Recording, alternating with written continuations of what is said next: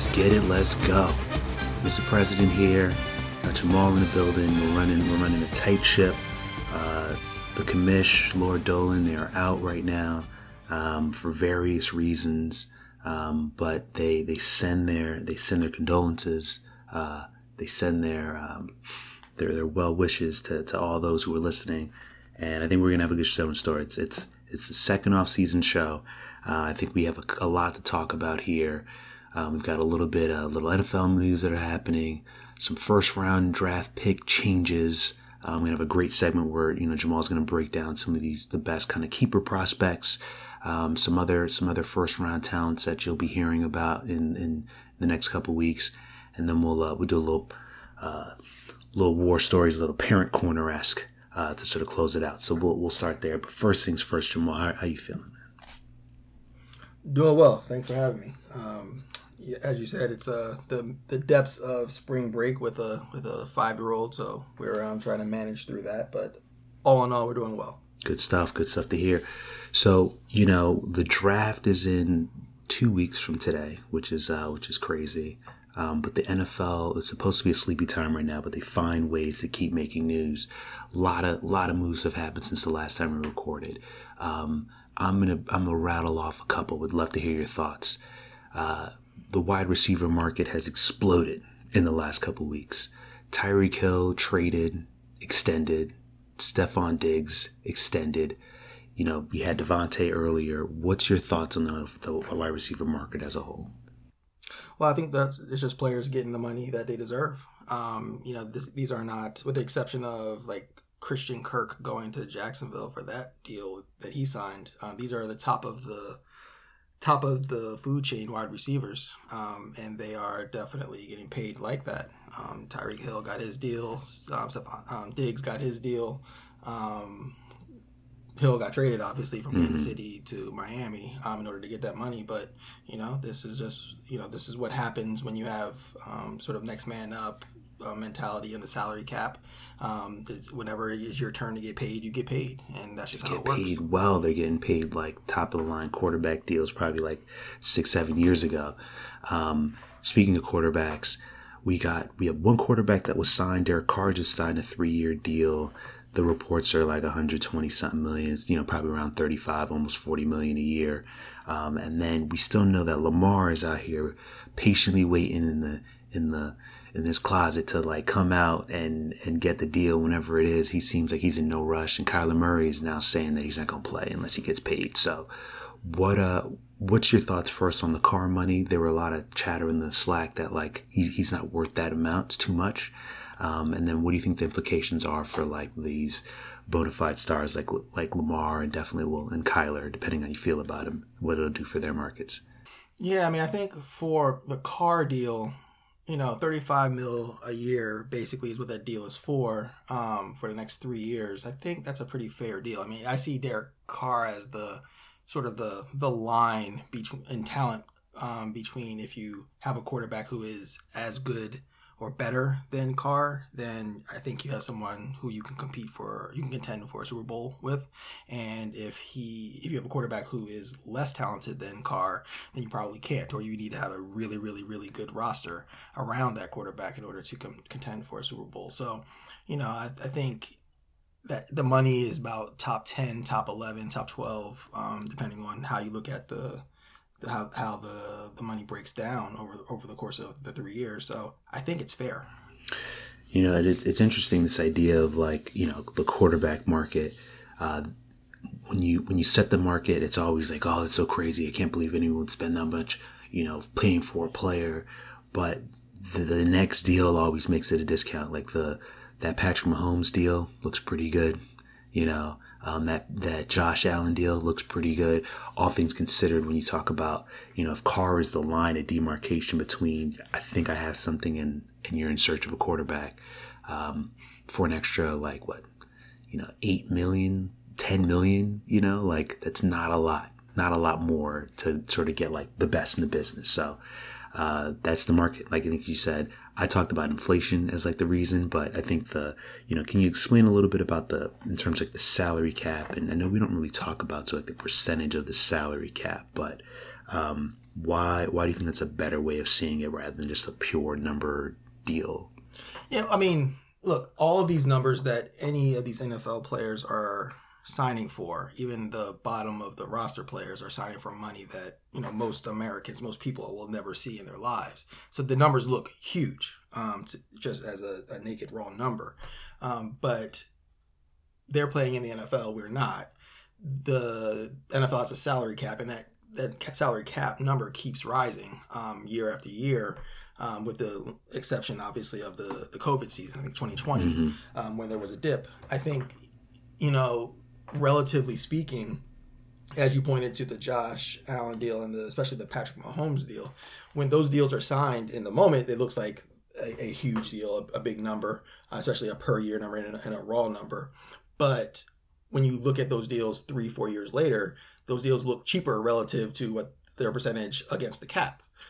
So even now with Derek Carr making $35 million this year, that's what I don't know what percentage of the cap it is now, but in 2 years that's going to be a lower percentage of the cap.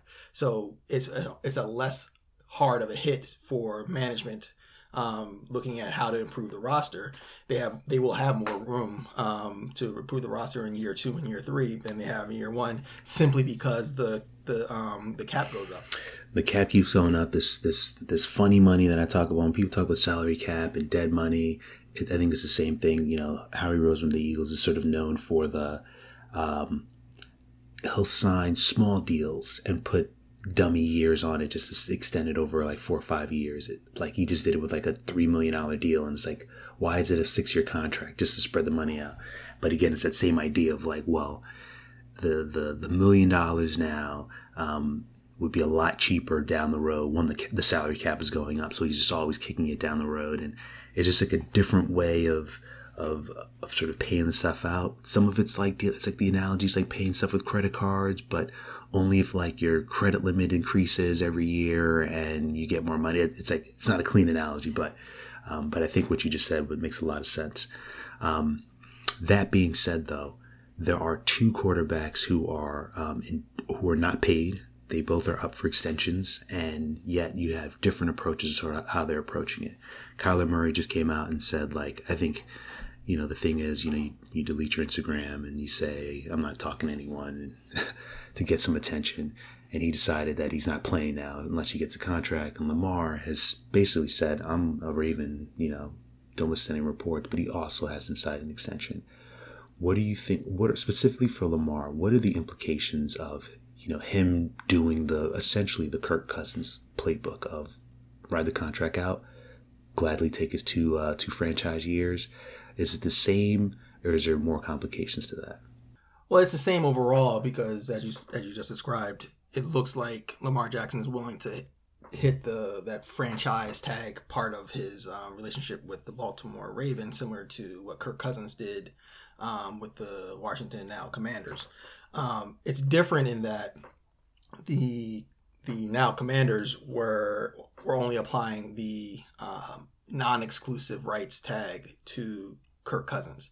That means Kirk Cousins was free to negotiate a deal with other teams, and if he negotiated a contract with another team, he would have been able to take that back. Baltimore, the Washington Commanders would have been able to match that offer, or say no, and whatever team that Kirk Cousins signed with, agreed to terms with, would have to send Washington 2 first-round picks. That's the non-exclusive rights tag. In this instance, I don't think Baltimore is going to apply the non-exclusive rights tag. I think they would have to apply the exclusive rights tag, which is higher, right? Which is higher. It's a higher dollar figure. Number one, I think it's the difference between $40 million and $54 million for any given year. And also that with that comes Baltimore can not allow Lamar Jackson to negotiate with another team, so that part doesn't apply. And Lamar Jackson would just get more money. I think Baltimore would apply the actual exclusive rights tag, because any team would be willing to give up the 2 first-round picks in exchange for Lamar Jackson. I think he's worth that. He's a former MVP player. He's one of the top quarterbacks in the league. So if they actually want to keep Lamar Jackson, I think they would actually have to apply an exclusive rights tag. So that's a great point. I think people aren't really talking about as much. So the idea that, you almost have to pay him that exclusive right tag was, I think, like a percentage of the top 5 salaries at your particular position, which is going nuts right now. And then the second time you get tagged, it's like a 20% increase on that number. It's just like, these are ungodly numbers for any team to sort of observe, because again, you put them on the tag, that person is the full cap penalty is hit in that year. There's no spreading it out. You can't take advantage of what we just talked about with the funny money and the cap going up over the years. You got to account for $54 million for this particular year. And no one's got cap like that. Even the Jags wouldn't be able to take a contract like that. So it's just, it's interesting. It's interesting. And I think we'll see. He has so much leverage, and the only thing that can go wrong is he either plays terrible or he has like a Teddy Bridgewater type injury. So I'm rooting for him. Good for him. Black man, get your money. So I think one of the things that other teams are sort of looking, generally speaking, is, the draft is coming up. The first round gets all the hype. We'll talk about a couple prospects, not just in the first round, but some other ones. But specifically, the makeup of the first round has changed. We heard about the huge deal, huge trade, Eagles and Saints sort of trade picks. Essentially, you're talking about the Eagles trading one of their first 3 first round picks for a future first round pick and a future second round pick in 2024. And then they and a third round pick this year. And then they sort of swap 6th and 7th round picks. So huge trade. They get capital down the line. Saints get an extra first round pick now. What's different this year is just the amount of teams who are picking and who are not picking in the first round. Have you ever seen something like that before, Jamal? I have not. I think we're looking at around 8 teams that will not have a first round pick this year. And, this is, we'll talk about it a little bit later, but this is the draft to not have first round picks. There's not a lot of elite talent in this draft across positions. So, some would say that those teams like the Rams have planned well for this draft rather, because this is not the time. This is not the draft to get that top tier elite prospect. I mean, speaking of the Rams, we saw Les Snead with his shirts and effed and pick shirts. He's starting the movement when people were just you saw Miami give up picks. You've seen the Raiders give up picks, teams who were just forget it, first round, second round this year, no problem, right? So it's an interesting way of team building. The NFL is a copycat league that I think overcorrects often. So I wonder when people realize, there's a miscalculation in the way things are done. 2 years from now, you're going to have another thought pieces and articles talking about the importance of first round picks again, and how people have overcompensated and traded so much away. So just live. You got to live with the ups and downs of it. So anyway, let's transition to particular prospects. How are you thinking about the first round? So you mentioned that you don't think there's high end talent in this draft class. How are you thinking it from a fantasy perspective? Yeah, I mean so across positions. Compared to previous drafts, the top end talent is just down. If you look at even everyone talks about the quarterbacks being not as good as in previous draft, and that seems to be obvious. But wide receivers the same way. If you look at the draft grades of Devontae Smith and Jamar Chase last year, they both graded higher than any of the receivers in this draft. You look at the offensive linemen. This is supposed to be the strength of this draft is supposed to be in the offensive line and the edge rushers, both of which over the last 2 or 3 seasons, those draft prospects graded higher than the top end of this draft, the prospects at the top end of this draft. So, the value in this draft is probably somewhere in the second or third round. And this is more of a build your team up with quality talent in the draft, but not high end talent. And from a fantasy perspective, I started thinking about if you're in a keeper league, what is a player? Who are the players that you might draft? Take a $1 or $2 flyer on a stash on your bench. Maybe you only use them in the depths of the the bye week hell that we all find ourselves in the middle of the season. But you really don't play those. You really don't play those players a lot. But you keep them because you think they're going to develop in year 2, year 3, and you have them on your roster for a cheap price already. Got it. Yeah, that makes a ton of sense. And it's interesting. I've heard that expression too, where this draft is. You don't get your Pro Bowlers, your All Pros from this draft, but you get your quality starters, and I think it's it makes sense why some teams are either like, I'm out and I just will get proven players instead of draft picks, and there's other teams are like, I need a lot of help, so let me get 8 to 10 swings at the bat on a draft like this, with the hope that you get a couple good backups, a couple good role players, maybe you get a stud starter here and there. So I think the idea of stashing keeper players that can sort of help you, maybe not week 1, but during the bye weeks, makes perfect sense. So are there any running backs or tight ends that sort of jump into this potential? I haven't heard much about running backs at all, but is anyone that I'm thinking of, or is this just one of those positions that were a casualty of this draft? I think they're both casualties of the draft. I mean, the top end of this draft at the running back position, I wouldn't recommend stashing any of them on your bench, because there's so many running backs out there who you will actually end up needing over the course of the season. And maybe one gets to be able to be a full-time starter his rookie year, but I don't think so. I don't think any of these running backs are that caliber. And the same thing for tight end. I think all of the tight ends are basically third round talents. The top of the tight end class is basically third round, and that's even in this down draft. There's not a Kyle Pitts in this draft, so I would stay away from all the from doing that in a keeper. Yeah, I think the best case for sort of running backs is if you look at the Bryce Hall or Kenneth Walkers, it's maybe they go into a very advantageous situation, right? And you kind of hope for that, where maybe they can be the Javonte Williams of last year, who still didn't get enough play at Denver that he should have, right? I think people were really high on him. I think moving forward, they're really high on him. But he would just have games where he didn't do much, but then you're watching the game, you're like, man, that guy's got juice. Why is he playing more? So maybe a Bryce Hall goes to a team that just could use him, and maybe that's compelling, but that's a good point. Yeah, both of those running back prospects have to improve their pass blocking ability. They neither was either Walker was just not asked to do it a lot, but both of them have big question marks around pass blocking, and that's really how running backs get to play early, if they have an actual ability to stay on the field on passing downs. Or they're just otherwise they're liabilities. Makes sense. So wide receivers, looking at the mock drafts, what's interesting is wide receivers get drafted. We all know that. This year has about, I'm counting, five receivers that people are saying could be going in the first round, depending on varying spots. You identified 3 that made sense. Who are the 3, and why them over some other ones that we've heard?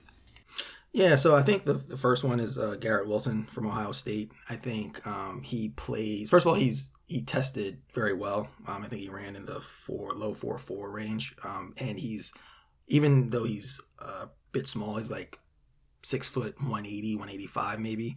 He plays stronger. I think don't take this analogy too far, but he's sort of like a mini Deebo Samuel. He runs strong, and after the catch, he's very elusive with his speed and his strength. So he's somebody who has some upside as far as maybe not this season but next season, an ability to demonstrate run after a catch ability. So Garrett Wilson, so I've heard that too. I think he's the wide receiver from Ohio State that I would probably prefer, but Chris Olaf is not on your list. Why? Any reason why that didn't make the cut? He runs better routes than Wilson, but he's a not very strong receiver. He's not strong after the catch at all. And so I wouldn't expect him to be a sort of a yards after catch guy, and I don't think he's going to be someone who particularly gets a lot of catches. He's not he's not going to be a receiver who even if he only has 80 yards, he has 8 catches. He's not going to get you that PPR value, I don't think. Yeah. He's another one of those I'm not that high on him, but like, let me see the scheme fit. Maybe you're like, oh, maybe, But again, downfield runner, he's he's a like, hey, he could have a great game, touchdown, 3-4 catches, 80 to 100 yards, or it can be he caught one for 45 and caught another one for 10, and you're just kind of waiting there like, yo, what the hell happened to this guy? Yeah, I mean, he's sort of similar to Devontae Smith. He's a bit better of a route runner, but he's not as quick twitchy. If that makes sense. Like he's not as quick with his movements. Got it. So you talked about Wilson. Who else? Who's another person that you're in favor of? So another receiver that I think would have been the best receiver in this, or the top prospect in this draft, had he not gotten injured in the national championship game, and that's Jameson Williams from Alabama. I think he's more like a taller version of Deshaun Jackson. Like his top, when he hits that last gear, he's gone. There's no catching him. He's not a very good route runner, but he demonstrated a bit more of that than I think people realized. But so he's going to be a bit of a one-trick pony type receiver like Deshaun Jackson was, but that one trick is very valuable at that position. It's a good trick. He's the person who exactly. He's the one who 5 games during the season he's going to have 2 touchdowns, 210 yards on 7 catches because he caught 3 bombs in each of those games. And then he might not do much for some other games, but he's definitely somebody of value. Reminds me of Tyler Lockett. Had a couple seasons like that where you're like, Tyler Lockett. Somebody won because they had Tyler Lockett, and the next week they might have lost because they had Tyler Lockett because he didn't show up for you. I'm curious to see where he gets drafted. All these they're hurt. ACLs are not what they used to be. I feel like I'd rather have a torn ACL than a ruptured Achilles. People, Jameson might play in October. Ruptured Achilles, you just don't know. We saw Sidney Jones and now David Ajabo, who they tore their ACLs in their pro days, and Sidney Jones never really recovered. And I hope the edge rusher from Michigan, who was known for his explosiveness, kind of gets that back. But it's always a tough thing to get hurt. The last game, pro days, it just kind of messes up all your draft stuff. Yeah, it messes up that whole rookie season. Pretty much. Last receiver that you have that people should keep an eye out in this draft. So this is a guy who I think people forgot about. He had it's George Pickens from Georgia. He tore his ACL, I think, during the spring game before last season, and came back and was in the last 5 games or so and through the national championship game. This was, he has all the accolades. He was a 5-star recruit coming out of high school. He's a bigger receiver. He's a route runner. He's the receiver who you can rely on to get a lot of catches, I think, once he gets going in the league. Not the top end speed that someone like Jameson Williams has, but good enough speed, and definitely the type of receiver who can be your best receiver on the team, best receiver on a championship contender kind of player, and sort of like a quote unquote bucket getter. Like it's 3rd and 7. He's going to be able to get that backside dig, even though he's covered, catch the ball and get the first down. You need those, man. You need those. He strikes me as a player that's going to go late in whatever round he goes, and he's going to go to a good team, and it's going to be similar to how DK came in, and it was oh man, they had DK at the end of the 2nd round, and he was huge because he went to a good team, had a good situation, and the quote unquote one trick pony was able to do enough, and he ended up being a really good prospect. So. That's awesome. So those are some 3 names: George Pickens, Garrett Wilson, Jameson Williams. As throw a couple shekels on them in the middle of the draft and sort of see how they shake out. That being said, there are a couple other prospects that are highly touted. Some are even on the defensive side. When you're watching the draft, give me a couple players that you're sort of interested to see how they fall, whether it's because it'll change the draft boards and sort of bust up all the mock drafts, or they're just a really good player that people aren't sure where they're going to go. Yeah, so I think at the edge position, Aiden Hutchinson, Trayvon Walker, and I forgot his first name, Thibodeau, out of Oregon. Hutchinson from Michigan and Trayvon Walker from Georgia. These are the defensive ends, edge rusher types that everyone has at the top of the draft as far as where they're going to be drafted, where people think they're going to be drafted. But these are, I don't know that they have the production, and they don't have in their own way, they don't have the production and traits that do the one thing that we need from edge rushers, which is get sacks. Aiden Hutchinson and Trayvon Walker in particular are, bigger defensive ends. I think defensive ends who can stay on the field for all 3 downs and maybe kick inside when it's passing down and play tackle and sort of beat the guard off the ball. But they don't have that bend that you hear about a lot about, like, getting around the offensive tackle, but then making a beeline to the quarterback and not going wrapping all the way around behind the quarterback. They don't have that. So I think those, and Kayvon Thibodeaux, with all of the traits that he has, I think he had like 7 sacks last year in college, which just wasn't great. And the game that Oregon, I think their best game was actually the one where they beat Ohio State, and he didn't even play, so they didn't even need him for that game. So I don't know. Those edge rushers seem to be a bit of a risk to me. I think the edge rushers that will actually get sacks and ultimately help defenses from a fantasy perspective are Jermaine Johnson from Florida State, Arnold Ebiketie, I can't pronounce his name, sorry, Ebiketie from Penn State, and Drake Jackson from USC, because these are all defensive ends who have enough size to stand up against tackles, but also have that bend and have that speed to get to the quarterback. I think those are the guys who are going to be the ones who get sacks ultimately. Maybe they're not 3 down.